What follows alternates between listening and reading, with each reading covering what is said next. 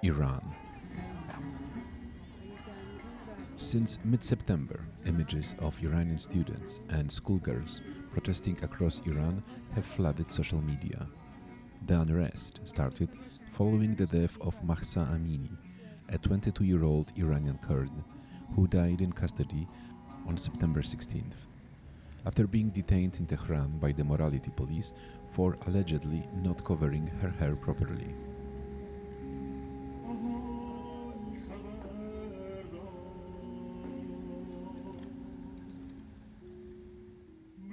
At least 201 people have been killed since the nationwide protests erupted, among them 28 children, according to the Tehran-based Association for the Protection of Children. The largest number of deaths occurred in the provinces of Sistan and Baluchistan.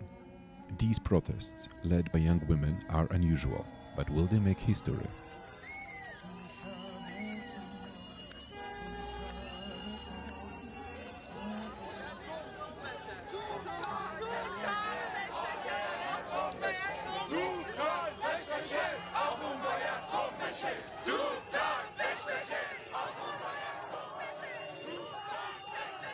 In this episode, we have spoken with Iranian scholars, protesters inside Iran, and Iranian activists in the diaspora who have told us how they are experiencing it. My name is Jakub Górnicki, and this is Outriders Podcast. A reporter of this episode is Lola Garcia Hofrin, and it was edited by Justyna Gotz from Sounds and Stories. Our work is possible thanks to your support. Please join our Patreon today if you haven't done it already. Thank you. We just want freedom. We want to be like other people, other women in the world. The main difference with other protests, and I think it is a huge difference, is that the young women are the face of this movement, says Iranian analyst Hamzeh Galebi. I don't have anything to say anymore. Mr. Galebi, you are currently in France since you were exiled from Iran after the Green Revolution. I guess you are following the current protests with special attention. For an international audience that we have seen all this image on social media, what is happening in Iran right now?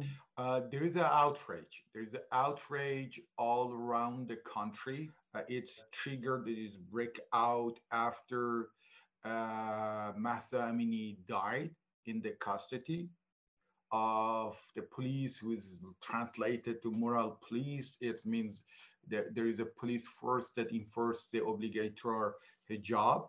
So, and then there is a demonstration all around the country for now almost 3 weeks. In some cases, it's really violent, and there is people who died. Then there is like conflict, the official narrative of the violence and what's actually happened or what people believe. It's difficult to have a clear judgment, but we have enough fact that at least for sure there is a clear case that the police used the unlegitimate force against the pacific demonstration. We saw some protests like this before the Green Revolution. Are this moment different than the previous one?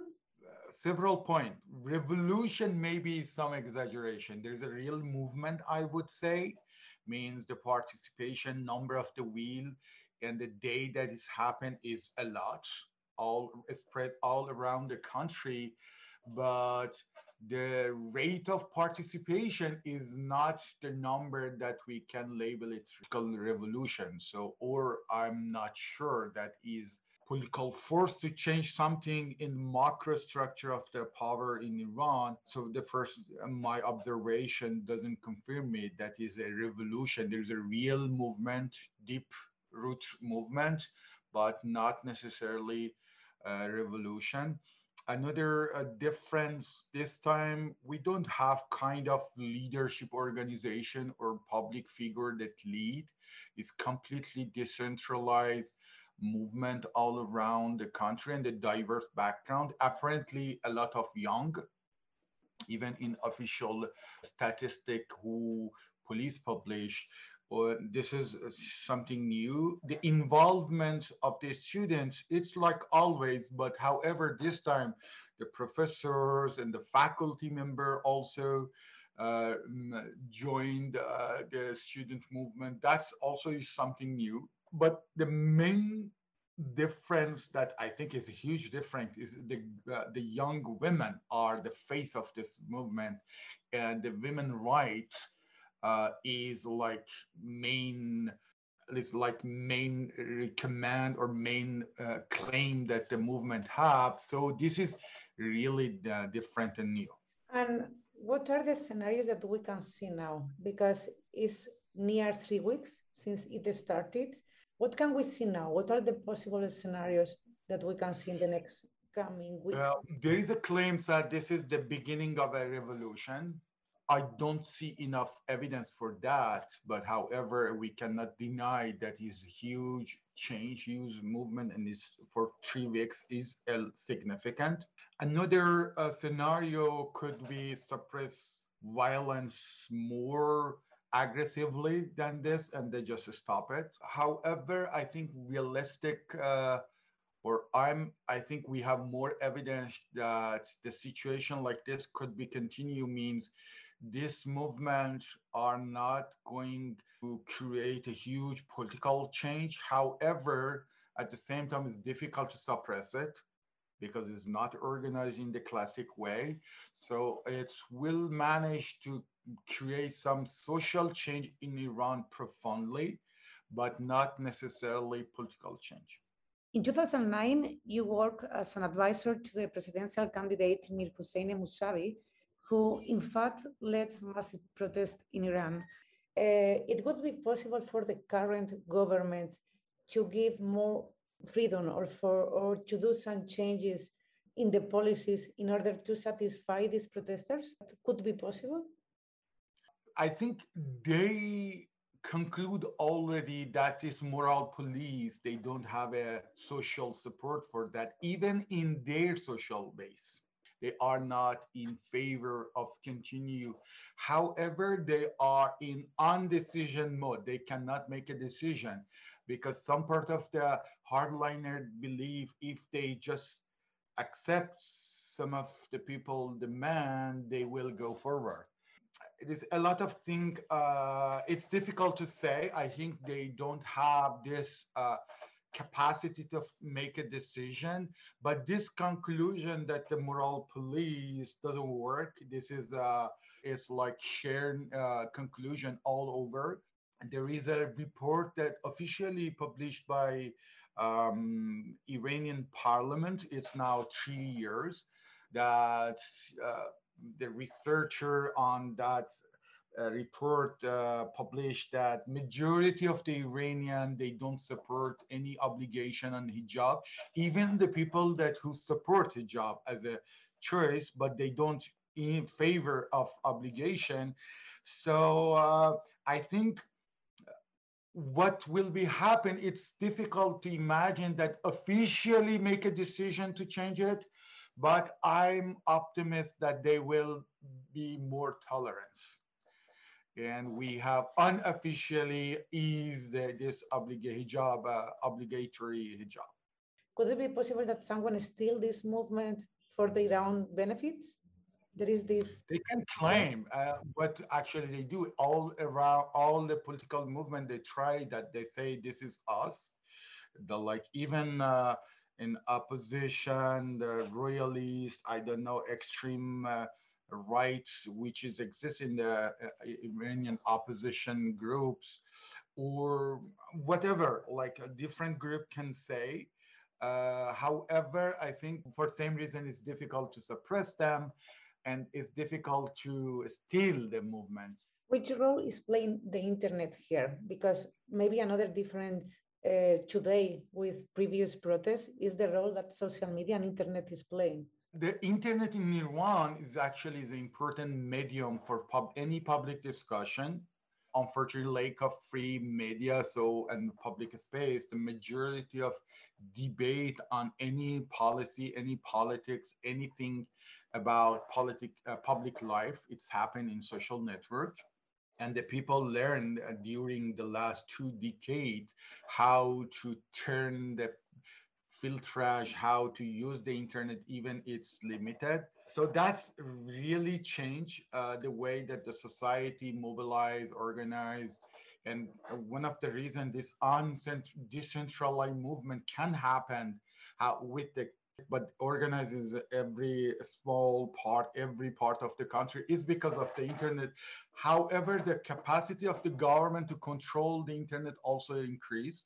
They can just black out, cut out part of the internet anywhere, any city, any part of the city. So it's difficult to say. At the same time, allow people to organize, have a discussion. At the same time, they just cut the internet some part and they shut down. It's more difficult to organize. Uh, so in like as a long-term variable, I would say internet has a huge positive impact in social movement in Iran, but in a specific case, because the capacity now that the new capacity, they can shut down the internet anytime, anywhere that they want. So also is a limiting factor.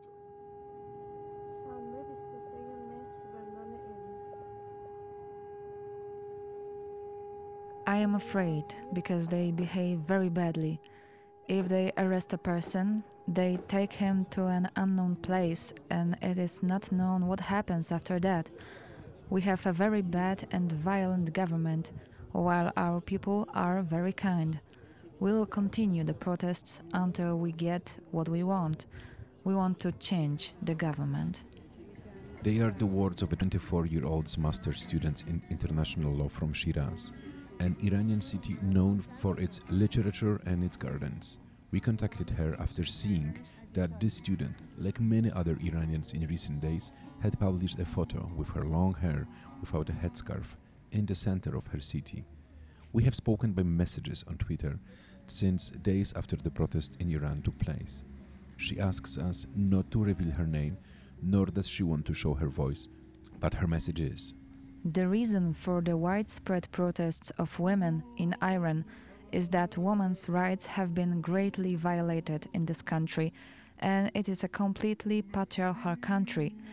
In Iran, women do not have many rights. Our interviewee questions that in Iran, married women need their husband's permission to be able to hold a passport, and the custody of a child after divorce is always with the father after the age of 7. Just before 7 years old, children stay with the mother, and even in that case, the father or the paternal grandfather retains guardianship. Also, children born to Iranian women and non-Iranian men can be denied nationality, leaving thousands of children who were born of marriages between Iranian women and Afghan or Iraqi refugees in limbo. And she adds, Even women's dowry is half of men's. Here, girls have much less freedom than boys and are restricted even in the family. We want equal rights between men and women, and we want all the disrespects done to women to be compensated. Another problem in our country is the economic problem. We have a very rich country in terms of having oil, gas, mining, etc., but our current government does not provide it to our people. My family and I have similar thoughts about the recent events. I have supportive parents and they don't restrict me much except in some issues. conservations occur in a trickle of messages. Sometimes we don't have communication, and other times all the messages arrive at once. She explains that before the protests, some social media such as Twitter or WhatsApp were filtered in Iran. However, Instagram and WhatsApp did not have filters. But now all day the internet is filtered by an anti-filter app, and from the evening to the end of the night, the filter increases and the internet speed becomes weaker. The internet is playing a huge role in the protest, says Elnas Sarbar, an Iranian American women's rights activist who grew up in Iran and left for the US when she was 28. She is moved when she says that her newborn daughter will be very proud. Wow, so thank you so much for being with us, especially in this moment. You said that you started as an activist in 2017, 2018. What happened? Why did you decide that you should do more even you were far from your country? Yeah, very good question. And I tell you why. In 2018, I believe, the government arrested Maide Hojabri. She was a dancer on Instagram. She just danced and she danced beautifully. And her videos had a lot of viewers, and the government arrested her. And at a time, I love dancing. Like as a 7-year-old, 6-year-old, I would put videos of Azerbaijani dances and I would just imitate the dances, and I would imitate the Bollywood dancing, and I would have like tape recording of those that I would take to parties and play with them at dance. So I love dancing, and I was like, I have to record a video of myself dancing and put it on Instagram, because I was already on Instagram, and support this woman. And then my second thought was, if I do that and if I go back to Iran, I might get arrested, I might get in trouble, And then I realized, even though I was living in the US at a time, and I was almost 10 years living in the US at a time, I was still afraid of the Islamic Republic, and the terror that they had instigated in me was still with me. And I decided that enough is enough. I need to be loud. I need to expose what's happening inside Iran. So I started working with Masih Alinejad. She is an Iranian journalist and activist who has been working against compulsory hijab since 2014, so a long time ago. And she has done amazing campaigns.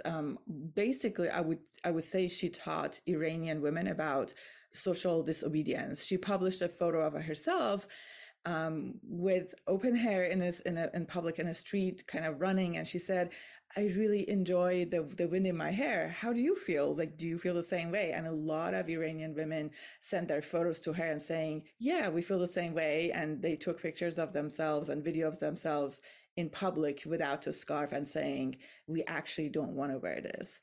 And then since then, I've been translating for her. So she receives a lot of videos from inside Iran, and I did subtitle some of them. I wrote like posts for social media, and I work in exposing, basically echoing the sound of Iranian women to the outside world, because it hasn't been heard. And I've been continuing doing that with the protest, which was made it more urgent, because there's too much going on. And it has been already 4 weeks, more than 4 weeks since the protest started. Are they different than other protests before? What is happening? Yeah, this is day 34, actually. Well, now you're in Armenia, so it's day 34 there in Iran as well. It is very interesting. When they started, I looked at them, I was like, we'll see how far this goes. And it's come very far. Differences are, first of all, women's are in the front line of these protests. And I would say this is the first time, except from a few years or the beginning, right after the Islamic Revolution of 1979, we had the women in the street protesting hijab before, but since then, we didn't have women going to street in groups and saying, we don't want hijab, and they are saying more at this time. And so women are in the streets, men are in the streets to support them. Students are very active. We've seen middle schoolers and high school girls in the street, which is amazing. I don't think anywhere in the world, in any revolution, we ever seen people as young as them in the street, and they are chanting. Basically, the first slogan that was in the street was Zan Zendegi Azadi, women, life, liberty. They're also chanting death to dictator, and they have been in the streets day after day. And a lot of people ask this question rightly: what's the difference between, for example, this one and 2019? Because in 2019, a lot of people came to the street, and the government's response was pretty much the same as in 2019. They shut down the internet. they started oppressing the protesters by using pellet guns, tear gases, and in some cases even live ammunition in Balochistan and Kurdistan specifically. And they're expecting people to go down. Like in 2019, about 1,500 people were killed, and people went back home after 2 weeks. And now we are day 33 and day 34, and we still think people coming back day after day to the street, and they're saying we are fed up with this government. Basically, death to dictatorship and death to Khamenei, the supreme leader himself, is chanted in all the cities, in more than 100 cities of Iran. And they're not going back home till this is done. So there's a determination. My friend in Iran, she's about the same age as me, and she says there is a self-confidence among Iranian women that she has never seen before. And I think that's what makes this a very unique. We saw some images on social media with the repression by police, and it's very brutal. You said that you are in contact with some friends, some people in Iran. Are they afraid? Yes and no. Yes, they are afraid because they could be beaten and they could be killed. I mean, the images that we see is very brutal. I have seen security forces banging the head of a woman against the sidewalk, and they're beating them in the head with batons. They have been 16-year-olds that died. There is this girl that the world has heard her name, Nikasha Karami.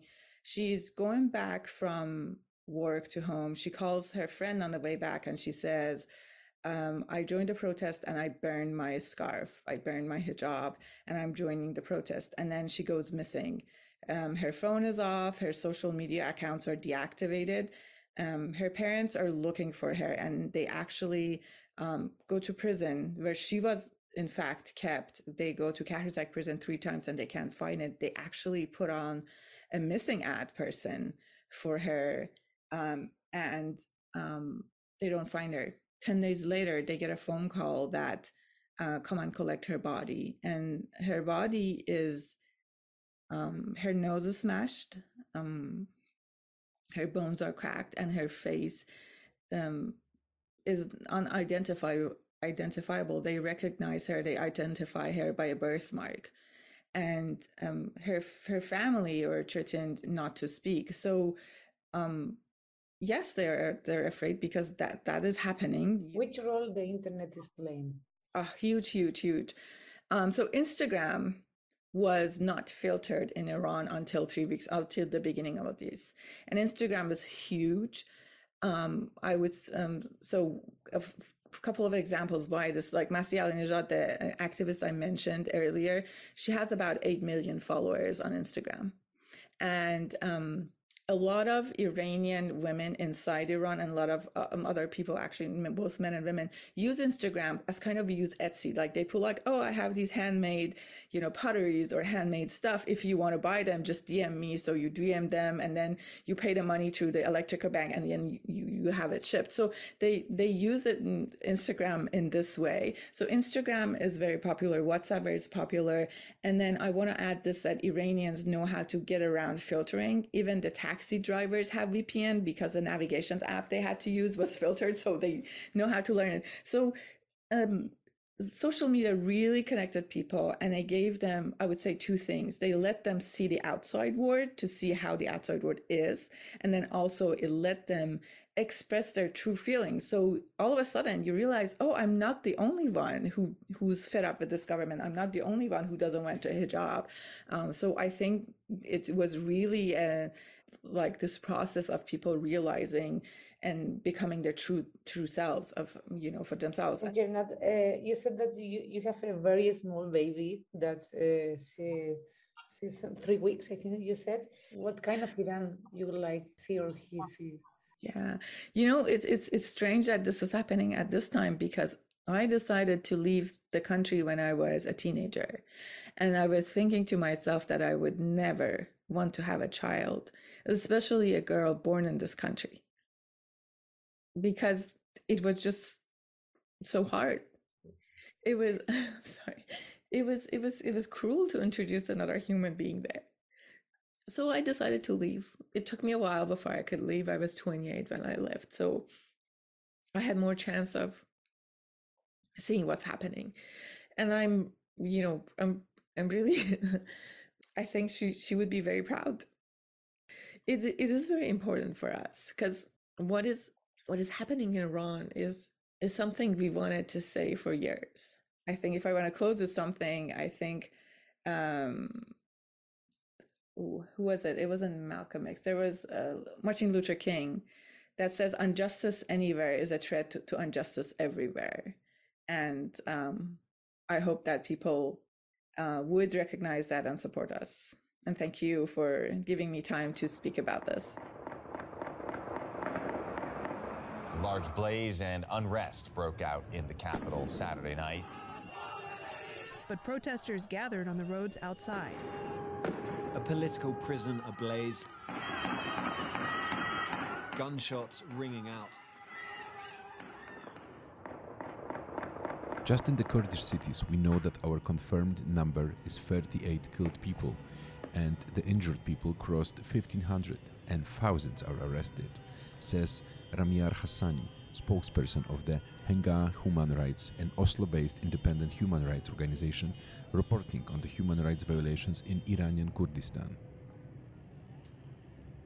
You are one out of 42 organizations that have called for an urgent meeting with UN Human Rights Council to express your concern what is happening in Iran right now.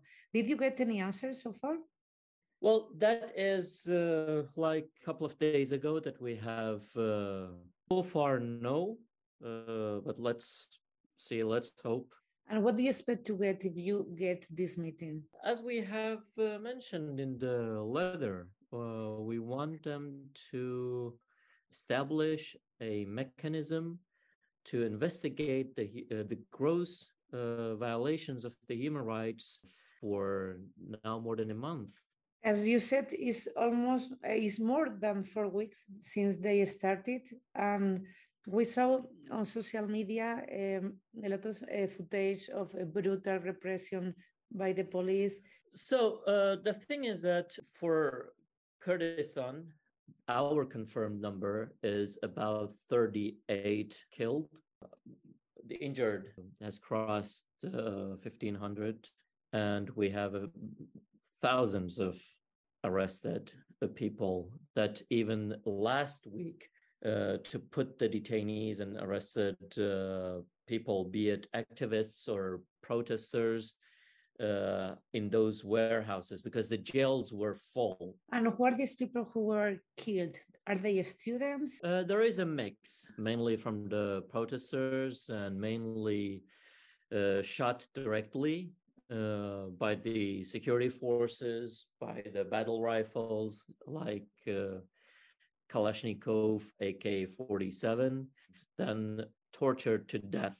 And I wanted to ask you, which role is playing the internet here? There is a great role that internet is playing. Let's split it into two. One is to get the information out that people around the world see the heinous crimes against humanity that happens in Iran, untold. The other thing is that for the Iranian lobby outside of Iran that try to minimize the protests to only hijab, it's very important to show the world that it's not only about hijab, because the demand of people is changing of the regime, that the Iranian lobby outside of Iranian regime wants the world to believe, because the people's demand, Iranians' demand, is change of the regime. They're not compromising. If they were compromising, they would do it by now. And if the Iranian regime make amendments, whatever, in the hijab policies to stay in power, this wave of protests, it's not only about hijab main demand, which is the change of regime. What are the differences that you find in this protest and previous one, like 2009 or other protests that already happened in Iran? Yes, we see quite many young women, even from the high school students, protesting, cutting their hair, tearing down the photos of the Ayatollah Khomeini in this protests, and organizers. So they haven't had the need for any political party or a political figure to organize them. They have been organizing themselves, the young people. But the other differences could be that they have been quite united all the way from Kurdistan to Zahedan, from Khorasan to Ahwaz to Tehran. Can we say that this is a generalized movement, or who is the people who don't support this protest? I guess the only people who don't support this movement are those that they know that in a free Iran, they won't have a place, and that they will be persecuted for the crimes that they have, like the IRGC commanders or the people in Ayatollah Khamenei and that sort of people. You are in contact with many people in Iran. They reported many cases of suffering, of abuse. Are people afraid? I think they are both afraid and at the same time quite hopeful that of course, you are afraid of criminals and thugs being sent thugs and with full immunity to shoot people. But at the same time, they are not afraid of the regime. They're, of course, as a human being, you're afraid of a bullet coming towards you. But in your beliefs, you're not afraid. That this is the feeling of the Iranians. They're not afraid of the regime anymore.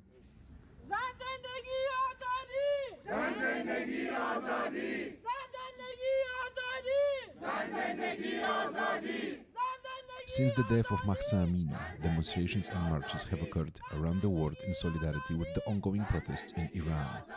This is the case of Armenia, which shares a border with Iran.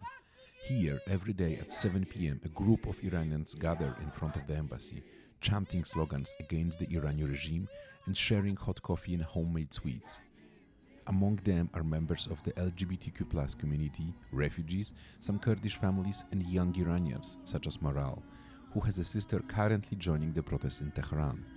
She says that she is afraid for her sister, but would never ask her to stay at home. Do you have family in Iran? Yeah, my whole family, my entire family. It's like my uncles and everything, but my mom and sister, the only people that are my family are right there now. And are you afraid? Of course I am, because every time, like right now, the internet is cut off. It's not like you can hear from them every minute you want, every day. It's been days that I didn't talk with my mom. With my sister, just got some text that like, it's okay, we're all right. And I should wait for the next time that they can get like the internet and like text us that everything is okay, we're right. We don't know that. I don't know right now they're in the street or in the house and what's going on there. So yeah, I am afraid. And you don't tell your sister stay at home. It would be safer. We talked about it. No, it's hard. I am worried. We all have families and friends there. We are afraid for them, but no. It's for her own life. If they don't go, they will never live free. If she doesn't go, I don't know next Mahsa Amini is... If this time any change happens in Iran, it will be run by mothers revolution, because the shit is going on, so many stuff happen, but we people have this mechanism of like kind of, okay, this is it, we live the life, but for a mother, if you kill their children, they have nothing else. They don't care about nothing else. So if you kill a mother's child, that one person is not stoppable.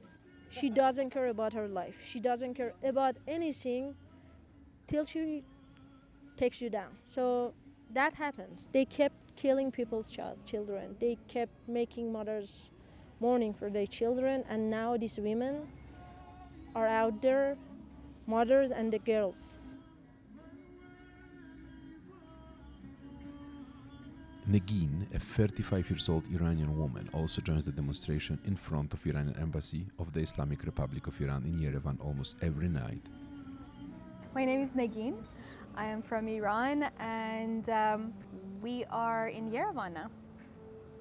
And tell me, when did you leave? When did you leave Iran and why? Of course, I grew up in Iran until I was 23. I was living there.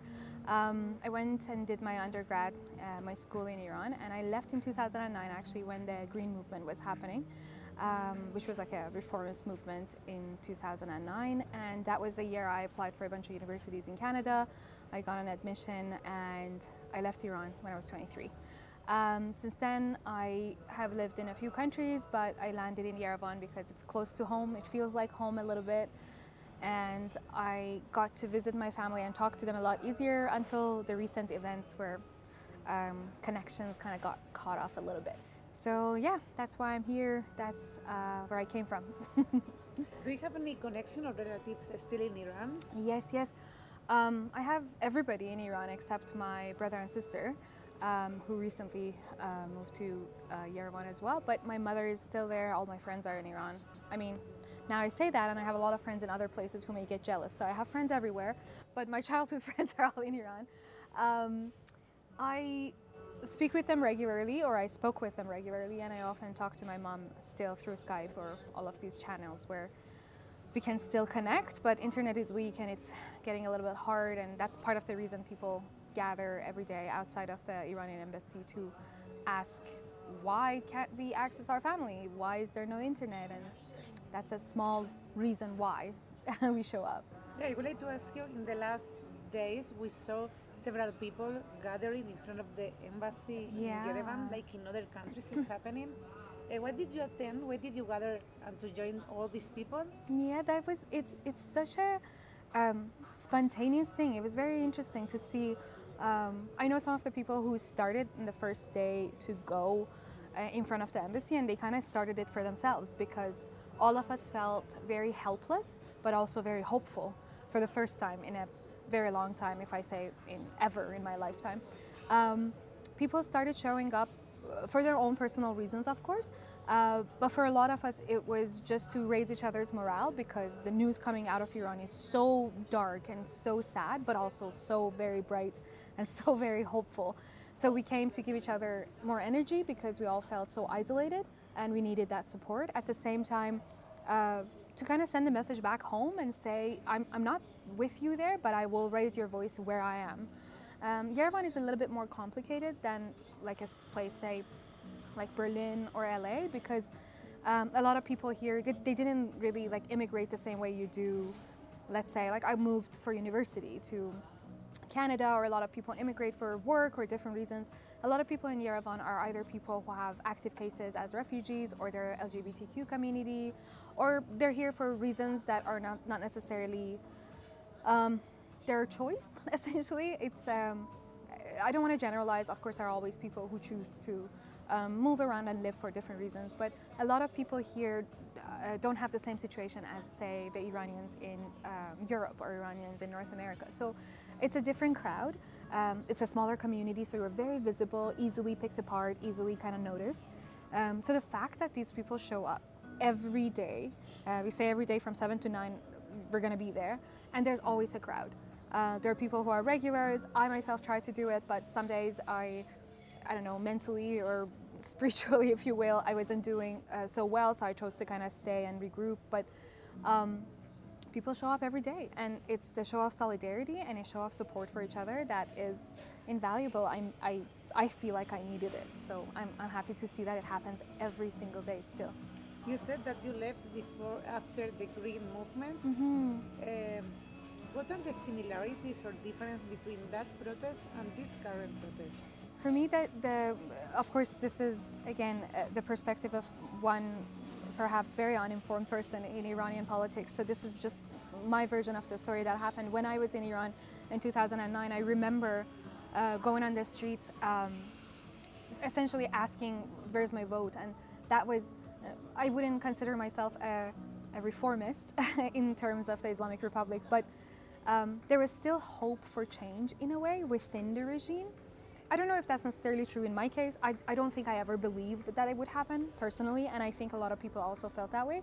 But we still wanted to say, like, we're unhappy with the way things are going down. So we went out there, and the chant was, where's my vote? And it was still with an opposition leader that was part of the regime, that is part of the regime, that has a history of also committing crimes within the regime. So it wasn't necessarily what's happening at all in any form or shape, close to what's happening right now. We were afraid of even chanting things like death to the dictator, or specifically name Khamenei as like a perpetrator of the crime. We did, some people did way longer than I did, but I remember the day they started opening fire on the crowd, and I was standing next to this girl, a friend of mine, and the two of us looked at each other and we were like, rubber bullets, right? Like, there's no way they are just gonna open fire. And the day after I went to our university, I remember walking on the campus and everybody told me like, they killed Neda. And I was like, who is Neda? Who are you guys talking about? And we went to our campus's computer lab, and I'll never forget that we all watched life leave the eyes of this beautiful girl on the ground while she was bleeding. And we were never the same. Like, I remember we were all shaking with so much rage and anger, but also with fear. We were all afraid that we're gonna be the next Neda, knowing that we just got lucky that we weren't. And this time around, what I'm seeing is they open fire, people fall, and nobody runs. And the courage, goosebumps, sorry. The way this younger generation is functioning is beyond my imagination. I read this a long time ago in North America about like indigenous women, and it was that you are the fullest expression of generations of women dreaming of somebody like you. And they are the fullest expression of decades of women fighting for something. And these young girls are not taking no for an answer, and they're not stopping. And the difference is that they get killed and they continue. Other people raise the flag and go on, and it's just not even comparable. It's incredible. Like, just watching it from far away, I feel, I was joking earlier about this, but it could be my kids, could be my sisters, could be my young sisters that are out there refusing to go home. And I am filled with so much pride, and I'm in so much awe of their ability to ask for what they need, ask for what they want, and not back down. What do you think is going to happen next? Ooh, that's $1 million question. I wish I had like a crystal ball where I could just touch it. I want to say I grew up with faith. I'm not a religious person, but my mother has faith in ways that I don't quite understand. And her faith in justice, that it will prevail, has always been there. And it's been internalized in me that I do believe that as well. And I think what's going to happen next, somebody said that on Twitter, I wish I knew their name. They said it may not be the season finale, but it's the final season of this regime. So the genie is out of the freaking bottle. There's no way you can put this back. There's no way you can see these young girls put their headscarves back and go back to their little meek lives where you're a second-class citizen and you get no rights. No, it's over. This is never going to be the same. It may not happen tomorrow, or it may. I know other revolutions that they say like 20 minutes before the end, things look absolutely normal. So it may not happen very quickly, but I know it's coming. For sure it's coming. And the change that will come, this generation is too bright to be tricked. There are a lot of people who are worried about external influences, about who is the opposition, why is there no meaningful leadership? And to me, those are just questions that don't need to be asked right now, because there are celebrities who try to participate in these protests, and people are so aware, so quick to pinpoint those voices, those interventions. Even if you look at it right now, nobody's asking for external intervention. People are asking for their voice to be heard and to be amplified, and for the support to be consistent, but nobody's asking anybody to come save them. And I think that's the beauty of it. These kids are there for themselves, their future, and they're gonna build a future that we're all gonna envy.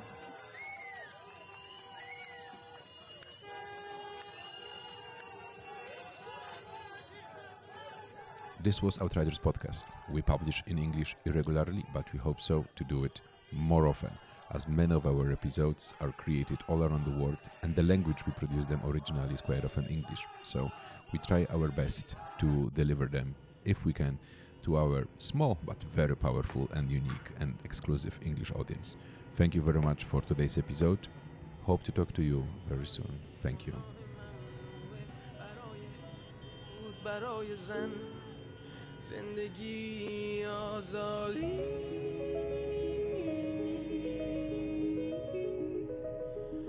برای توی کوچه رقصیدن برای ترسیدن به وقت بوسیدن برای خواهرم خواهرت خواهرامون برای تصویر تکرار این لحظه برای چهره‌ای که میخواد